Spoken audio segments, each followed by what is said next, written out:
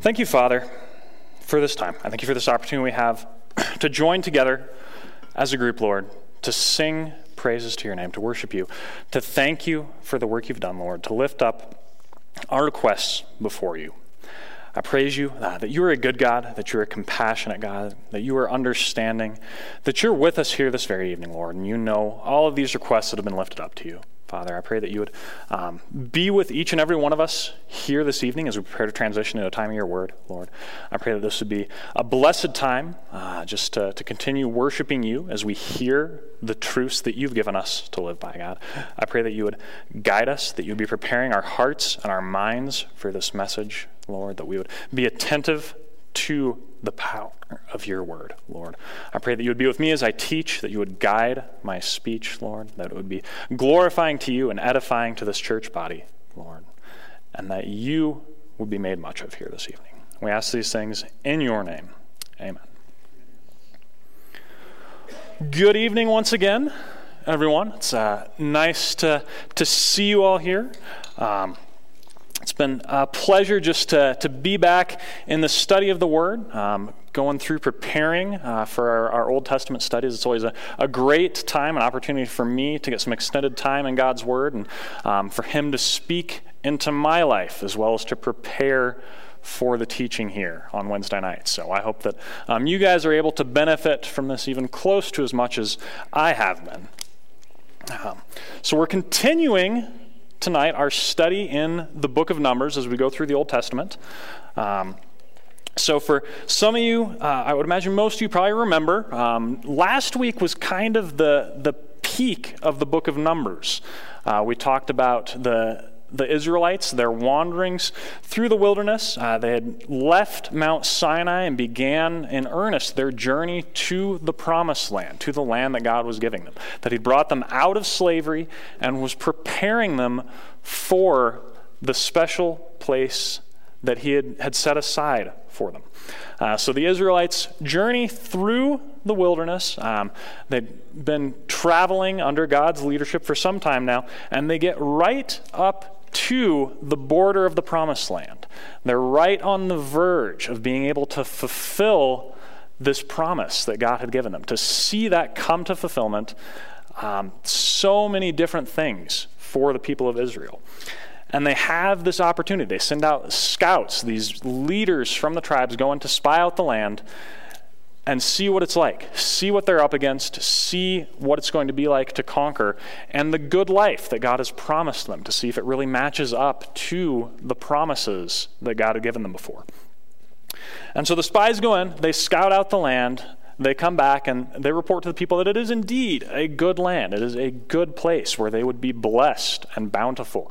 They'd have good crops and be able to amass wealth and success as God had told them they would. But there were some obstacles, that there were fortified cities, there were strong people living there that were well organized, some that were even of large stature that would be difficult to fight. There were some big issues with the land.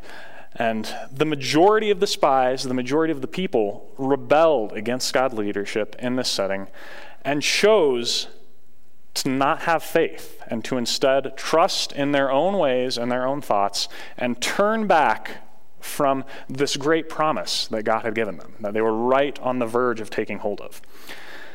And so they rebelled against God, tried to appoint a leader even to go back to Egypt. They wanted to go back to slavery rather than moving forward with bravery into the promises that God had given them. And the consequences for this, we see God step in. He threatens to just annihilate the entire nation and start over again with Moses. Moses prays, intercedes on their behalf, and God spares them. Because of their disobedience, the 10 scouts, the 10 leaders, the men who had spied out the land and were supposed to be leading the people in obedience to God, were immediately struck dead. The remainder of the adults left in the nation, the people who were supposed to be seeing these promises fulfilled, lose out on that opportunity because of their disobedience. And so began what will come to be 40 years of wandering in the wilderness, away from the promised land that God was going to give them. And so that's where we find ourselves here tonight. that this is the very beginning of this extra 38 years of wandering that we're going to see. That all of the adults who were part of that initial census of the book of Numbers, who were supposed to be going in to experience God's blessing and capture the land, will instead wander homeless in the desert and die there, leaving the next generation to take on this great role that God had promised them. And we see a lot about God as we study through this. I think it's one of the primary reasons we study the Old Testament even, is to understand more of the nature and character of God, how he deals with people, and who he really is. That the God we see here in the book of Numbers is the same God we know and worship today. And so in our study here tonight, we're going to see God's faithfulness. Despite the immense failure of his people, God is still faithful to his people and to his promises. We're going to see mankind's propensity to sin, that it is so easy for people to wander away from God, to disobey his promises, and to be drawn to sin and to wrongdoing. In that we see man's need for forgiveness and for grace, that mankind is doomed apart from God, that we cannot accomplish anything truly good and lasting apart from the work and the blessing and the forgiveness of God. We'll also see a little bit about man's needs for boundaries and reminders, that because of the propensity we have towards sin, towards wickedness, towards following the deceit within our own hearts, that we need to be reminded of who God is, reminded of his promises, reminded of his faithfulness, and reminded to follow him, even when things are difficult. And we also see a little bit about sin as we study through this, that nemesis of all people that follows us around wherever we go, that sin cannot be taken lightly, that sin is serious, that there are ways to deal with it, but that it's something that we need to take seriously. And so if we're going to walk away from tonight with one point from this chapter, it's that God forgives the repentant, but he punishes the defiant. And we're going to see some regulations and some laws God gives for people in both of these situations as we read through this passage here. So all that being said, let's go ahead and dive into God's word and see what he has to show us this evening. We'll be starting in Numbers chapter 15, verse 1. Now the Lord spoke to Moses, saying, "Speak to the sons of Israel and say to them, when you enter the land where you are to live, which I am giving you, then make an offering by fire to the Lord, a burnt offering or a sacrifice to fulfill a special vow, or as a free will offering, or in your appointed times to make a soothing aroma to the Lord from the herd or from the flock. The one who presents his offering shall present to the Lord a grain offering of 1/10 of an ephah of fine flour mixed with 1/4 of a hin of oil. And you shall prepare wine for the drink offering, 1/4 of a hin with the burnt offering, or for the sacrifice for each lamb. Or for a ram, you shall prepare as a grain offering 2/10 of an ephah of fine flour, mixed with 1/3 of a hin of oil. And for the drink offering, you shall offer 1/3 of a hin of wine as a soothing aroma to the Lord. When you prepare a bull as a burnt offering or a sacrifice to fulfill a special vow, or for a peace offering to the Lord, then you shall offer with the bull a grain offering of 3/10 of an ephah of fine flour, mixed with 1/2 a hin of oil. And you shall offer as the drink offering 1/2 a hin of wine, as an offering by fire, as a soothing aroma to the Lord. Thus it shall be done for each ox, or for each ram, or for each of the male lambs, or of the male goats. According to the number that you prepare, so you shall do for everyone according to their number. All who are native shall do these things in this manner in presenting an offering by fire as a soothing aroma to the Lord." And so we notice in these verses here, this is kind of an awkward shift. That last week we had 2 straight chapters of narrative covering Israel's rebellion against God, the scouting out the land, the decisions that were made, Moses' intercession on behalf of the people, and God's judgment passed down to the people.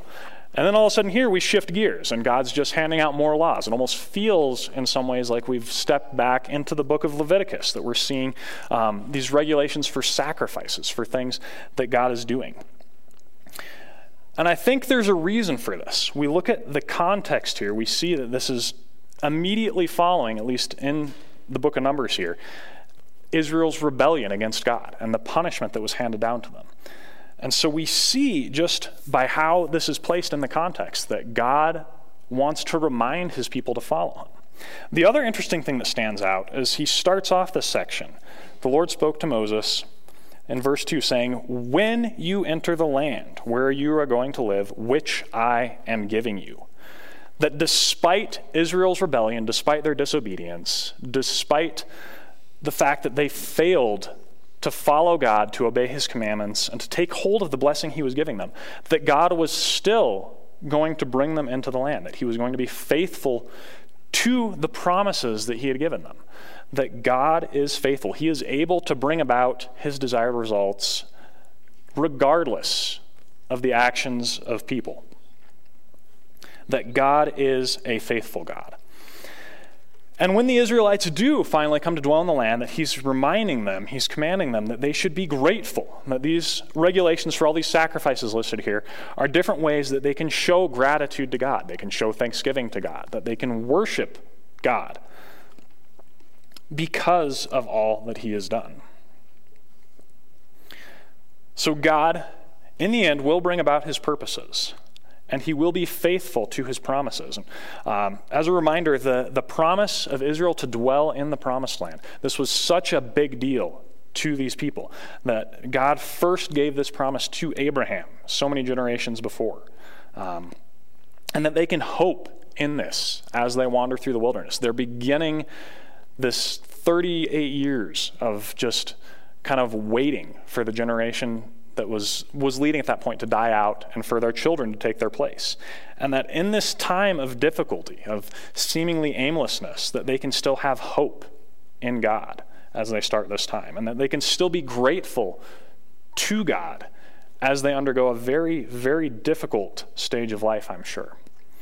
And in this, they can also have faith that God will complete his work, that God is still good, that he's still the same God that delivered them from slavery. Verse 14, "If an alien sojourns with you, or one who may be among you throughout your generations, and he wishes to make an offering by fire as a soothing aroma to the Lord, just as you do, so shall he do. As for the assembly, there shall be one statute for you and for the alien who sojourns with you, a perpetual statute throughout your generations. As you are, so shall the alien be before the Lord. There is to be one law and one ordinance for you and for the alien who sojourns with you."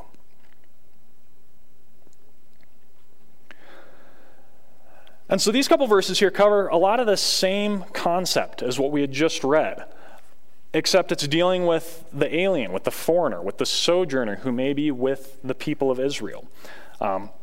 It's assumed that as Israel goes about life, especially once they come to dwell in the promised land, that there would be other people, non-Israelites, who would be around, who would see the way that Israel lived their life, the way they worshiped God, the way God led them and blessed them and provided for them.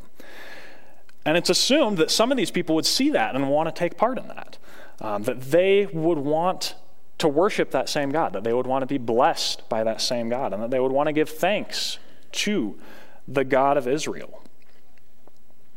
That other people would be blessed by this. And again, we see how faithful God is.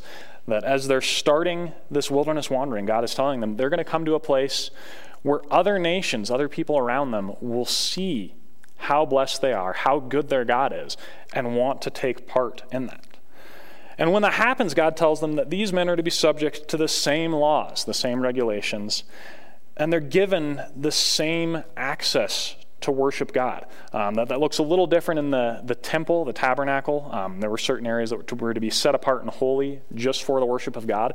But as far as knowing God, offering sacrifices, obeying God, they were to be allowed that same access. And they weren't to be discriminated against or treated differently. And really, in some ways, this is part of the fulfillment of the promises that God gave to Abraham. That he said that he would give his offspring a land, that he would bless them greatly there, and that in that all the nations of the world would be blessed. And the ultimate fulfillment of that, of course, is the coming of Christ, who brought forgiveness and access to God to all mankind. But I think a little piece of that, too, is just the blessing that these Gentiles could experience by coming to know God and to worship God. That Israel was to draw people in to the worship of God just by how they lived life. That they were to fulfill God's purpose to make him known, to make him glorified throughout the earth. And that other people would come to take part in that by that work. And so we see in these verses here that mankind, that people, that followers of God should encourage other people to join in that worship. That's been God's purpose from the beginning, to make himself known, to make himself glorified. And so we need to seek those opportunities to do that, to live our lives in a way that testify to the God we serve. And when people see that, they see that difference. They'll be drawn to it, and they'll want to know that God. And when that happens, they have the same ability to know and worship that God that we do. Verse 17. Then the Lord spoke to Moses, saying, "Speak to the sons of Israel, and say to them, when you enter the land where I bring you, then it shall be that when you eat of the food of the land, you shall lift up an offering to the Lord. Of the first of your dough you shall lift up a cake as an offering. As the offering of the threshing floor, so you shall lift it up. From the first of your dough you shall give to the Lord an offering throughout your generations. But when you unwittingly fail and do not observe all these commandments which the Lord has spoken to Moses," and we'll continue on with there in just a moment. So this one describes another offering that the people of Israel are to give. That when they enter the land, again, God is telling them that this is going to happen, that it's not a question, that he will bring them into the promised land. That when that happens, that they're to be grateful. They're to sacrifice some of the first fruits that God gives them back to him. We covered that back in the book of Leviticus. There were a couple different feasts that they were commanded to celebrate of remembrance and worship to God. The Feast of First Fruits was to celebrate the beginning of the harvest, the bountiful blessings that God gave them. They would give back to God the very first of the fruit or the grain or whatever it was out of gratitude towards God and also in dependence on him, trusting that he would give more beyond that. And so they have to be dependent on God. This is a reminder of that they are fully dependent on God and his goodness, and that they're to be grateful for his goodness. That this is a God who is generous and who provides for his people.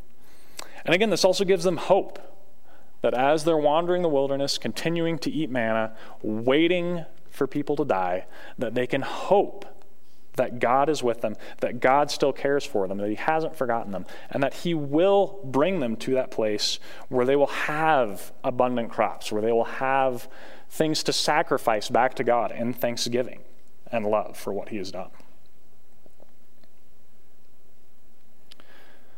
And again, for us, this is a good reminder too, that it may not be quite as concrete a concept for those of us who don't participate in agriculture as a lifestyle, but nothing happens apart from God, that all the blessings we receive are from the hand of God, that nothing we have could be attained without God, that we need to be grateful to God, be willing to give back to him from what he's given to us, and remember that he is the one who makes all things happen for our good.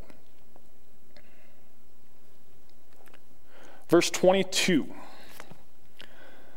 But when you unwittingly fail and do not observe all these commandments which the Lord has spoken to Moses, even all that the Lord has commanded you through Moses, from the day when the Lord gave commandment and onward throughout your generations, then it shall be, if it is done unintentionally without the knowledge of the congregation, that all the congregation shall offer one bull for a burnt offering as a soothing aroma to the Lord, with its grain offering and its drink offering, according to the ordinance, and one male goat for a sin offering. Then the priest shall make atonement for all the congregation of the sons of Israel, and they shall be forgiven. For it was an error, and they have brought their offering, an offering by fire to the Lord, and their sin offering before the Lord for their error. So all the congregation of the sons of Israel will be forgiven, and the alien who sojourns among them, for it happened to all the people through error. And so this section is a little bit of a shift in gears. That previously we're dealing with sacrifices of thanksgiving, of gratitude, of a reminder really of their dependence on God. That this is moving again into sacrifices for sin, much like we covered towards the end of Leviticus. And it's interesting to note that some of the earlier paragraphs we've read through, it is assumed, it is reminded that God will bring the people into the promised land, that he will be faithful to his promises.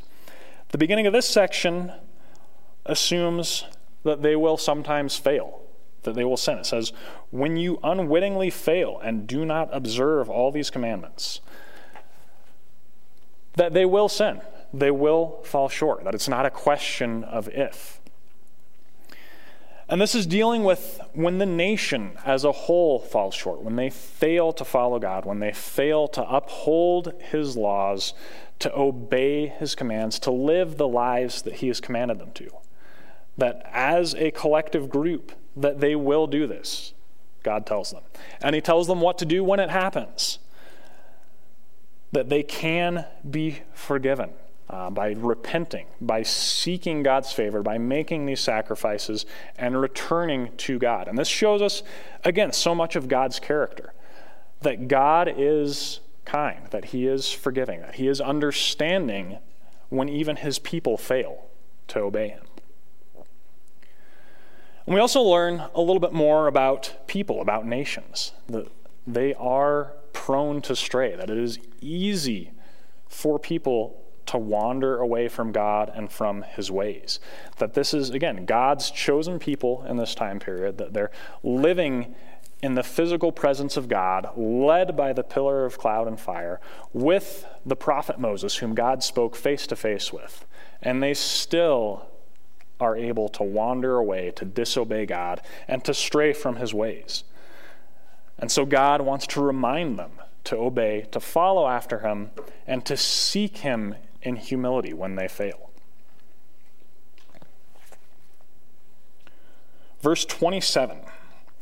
Also, if one person sins unintentionally, then he shall offer a 1-year-old female goat for a sin offering. The priest shall make atonement before the Lord for the person who goes astray, when he sins unintentionally, making atonement for him, that he may be forgiven. You shall have one law for him who does anything unintentionally, for him who is native among the sons of Israel, and for the alien who sojourns among them. And so these sections cover kind of the same thing. Again, it's assumed that the people will sin, that they will fail. So the earlier section was talking about if the nation as a whole wanders away from God's commands. This section starts off if one person sins unintentionally.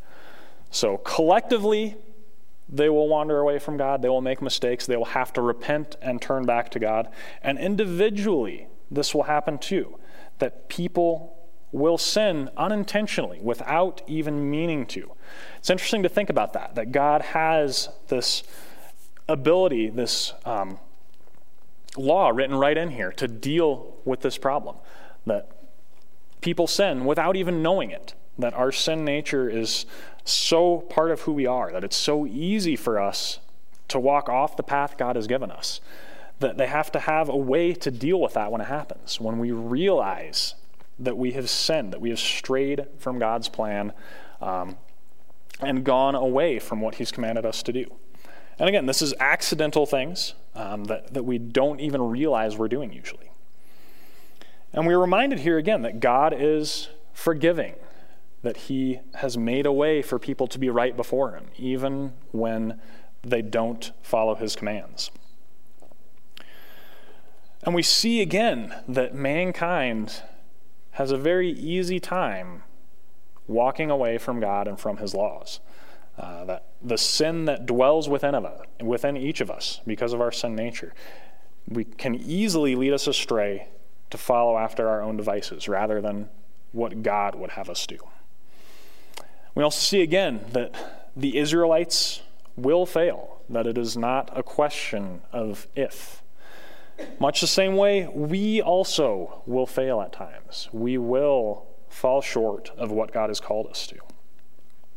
And it's in those moments we have to remember the God we serve. Remember that he is just and holy, that he is kind and merciful and forgiving.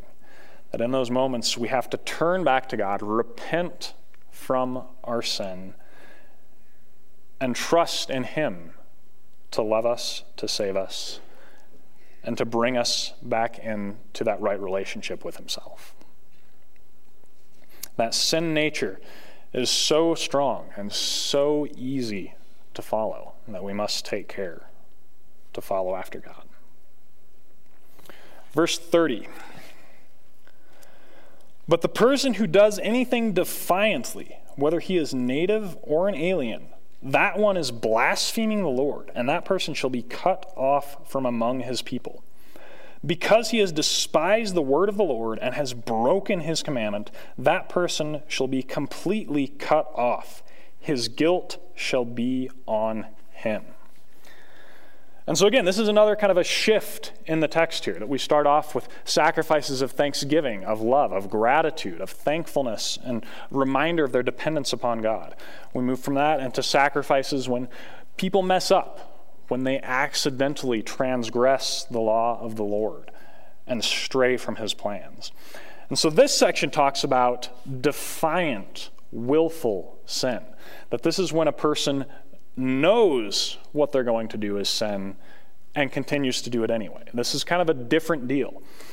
And this tells us so much, again, about who God is, that God is holy, that God is perfect, that God must be obeyed. We see, again, just how easy it is for people to rebel against God. That sometimes it happens on accident without people even realizing it. And sometimes people know what's right and what's wrong, and they still choose to do wrong, to follow their sinful desires instead of the holy God who has called them from that sin. And the punishment for this is much more serious. It says that when a person sins defiantly, that he is blaspheming the Lord, and that he should be cut off from among the people, that he should be cast out from the nation of Israel. In verse 31, it says that doing this, that sinning willfully and defiantly, that this person has despised the word of the Lord and broken his commandment, and that his guilt should be on him. That this willful sin, this willful disobedience, knowing full well what the person is doing, is despising the word of God, that there are serious consequences for this, that this is not something to be taken lightly.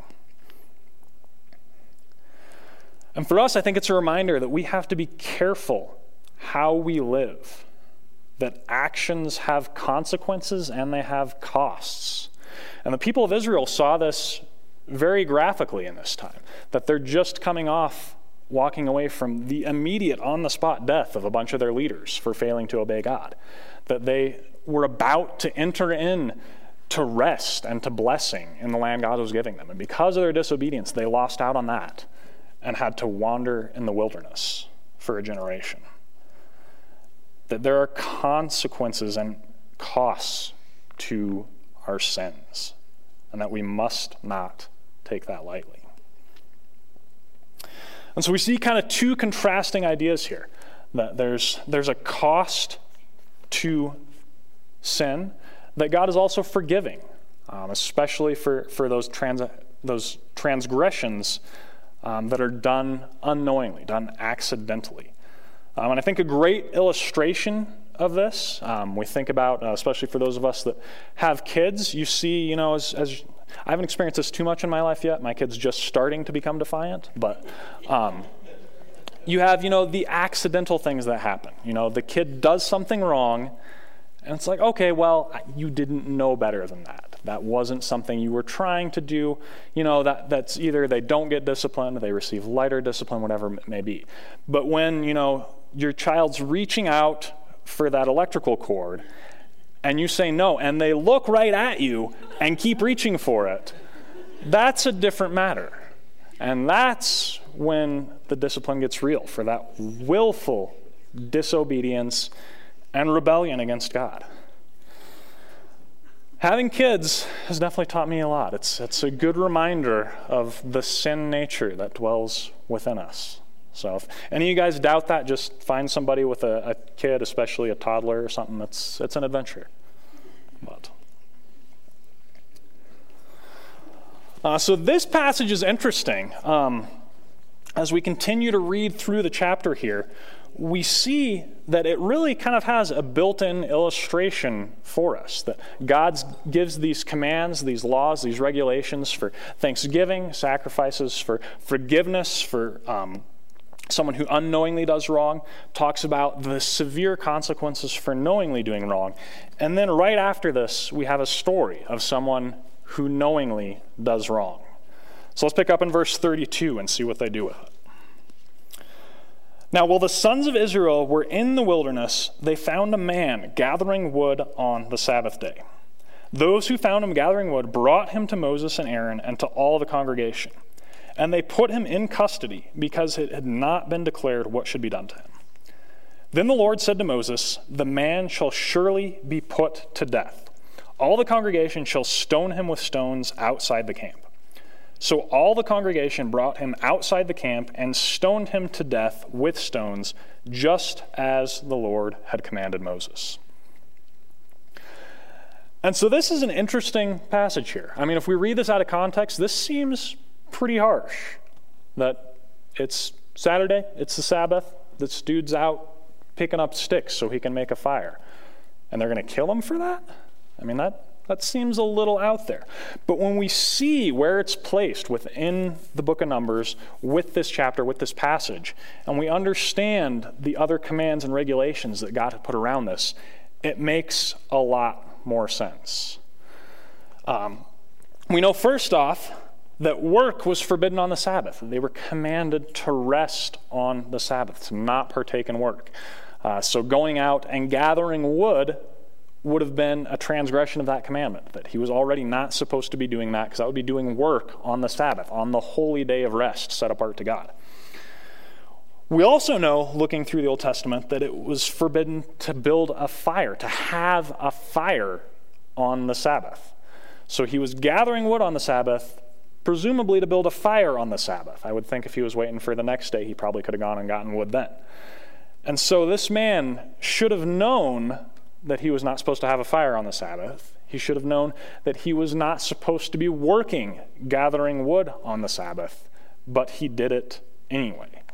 Right after God gives them all these commands, right after the people knew what God had told them to do, that they were supposed to go in and take the promised land, and they didn't do it.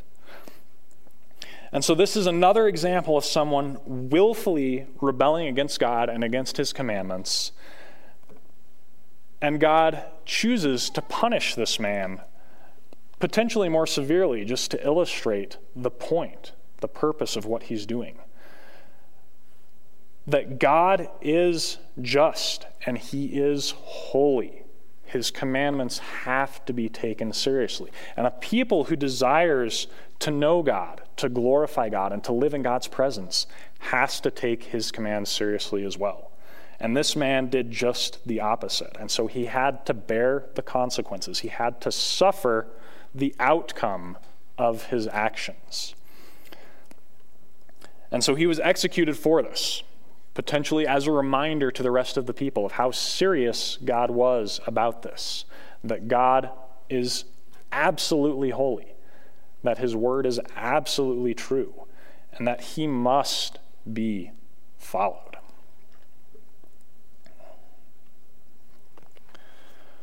Verse 37, the Lord also spoke to Moses, saying, "Speak to the sons of Israel, and tell them that they shall make for themselves tassels on the corners of their garments throughout their generations, and that they shall put on the tassel of each corner a cord of blue. It shall be a tassel for you to look at and remember all the commandments of the Lord, so as to do them and not follow after your own heart and your own eyes, after which you played the harlot. In order that you may remember to do all my commandments and be holy to your God. I am the Lord your God, who brought you out from the land of Egypt to be your God. I am the Lord your God." And so again, we see another kind of shifting gears here. There's laws given, sacrifices, obedience, disobedience. And we see punishment for rebellion. And then in this one, God's telling them that they should put tassels on their cloaks. What does that have to do with anything here? And so this is a command. This is a reminder that God was giving the people, that he gave them all these laws, all these commandments, that he set out these consequences for their actions to remind them to obey and to follow after him. And this was another way that they were supposed to do that. That they're told to put these tassels on their cloaks so that when they see it, that it will remind them to follow the commandments of the Lord, rather than following after their own hearts and their own eyes. We see here that God sets up boundaries to help people obey and to help people experience his blessing, that these were to be reminders for that. It's interesting just to look at this passage. Again, it reminds us how much we need to be reminded, that it's easy for us to forget God's commands. It's easy for us to forget his character. It's easy for us to follow after our own heart and our own eyes, which said in this case, played the harlot, that it led them away from God into spiritual adultery. I'm reminded of a professor I had.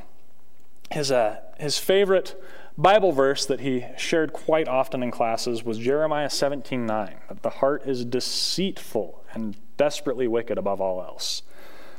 Just this reminder that apart from God, apart from his Spirit living within us, that the heart of mankind is wicked and seeks after sinful desires and its own good, and that we constantly have to be reminded to go the other way, to look to God instead of to ourselves. And that following after our own hearts, as we see in this passage, is one of the worst things we can do, that we need to seek truth and hold fast to that and let God's Spirit lead us as we crucify our sinful fleshly desires and follow after the God who made us. We see that God also restates to Israel that he is their God, that he tells them again that he's the God who brought them out of Egypt, that he's done all these things, that they are to be set apart and special as his holy people for his glory. And that people who are to glorify God have to be holy and be obedient to him.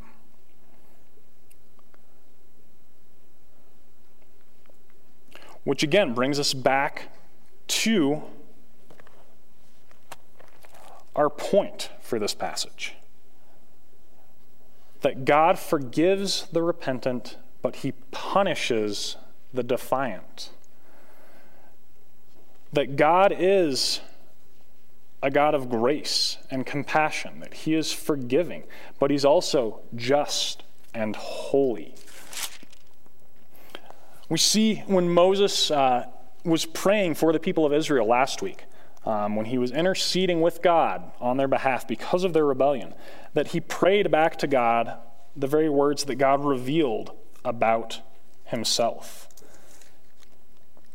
That he was slow to anger and abundant in loving kindness, that he forgives iniquity and transgression, but that he will by no means clear the guilty, visiting the iniquity of the fathers on the children to the third and fourth generations. That is the God that they followed. That he is kind, he is forgiving, but he's also holy and he's just, and he demands obedience from his people. And I think it's interesting for us too as we think about the timing with all this, that for those of you who were here this past Sunday, we just studied Matthew 27, which covers the crucifixion of Jesus. That Jesus experienced everything that we learned about last Sunday because of us, because of sin, because of you, and because of me. Jesus had to go through that. That forgiveness is costly. Forgiveness should not be taken for granted. That yes, God is a kind and compassionate God, but that there's a cost to his forgiveness, and we should not take it presumptuously. And so for our kind of big picture connection with all this, I was reading an article earlier this week that referenced these verses from Isaiah. I usually try to find something in the New Testament for some of these verses to tie it in, but I think Isaiah speaks so much of Christ and of the hope we have in the gospel. So Isaiah 55:7 says, "Let the wicked forsake his way, and the unrighteous man his thoughts, and let him return to the Lord, and he will have compassion on him, and our God, for he will abundantly pardon."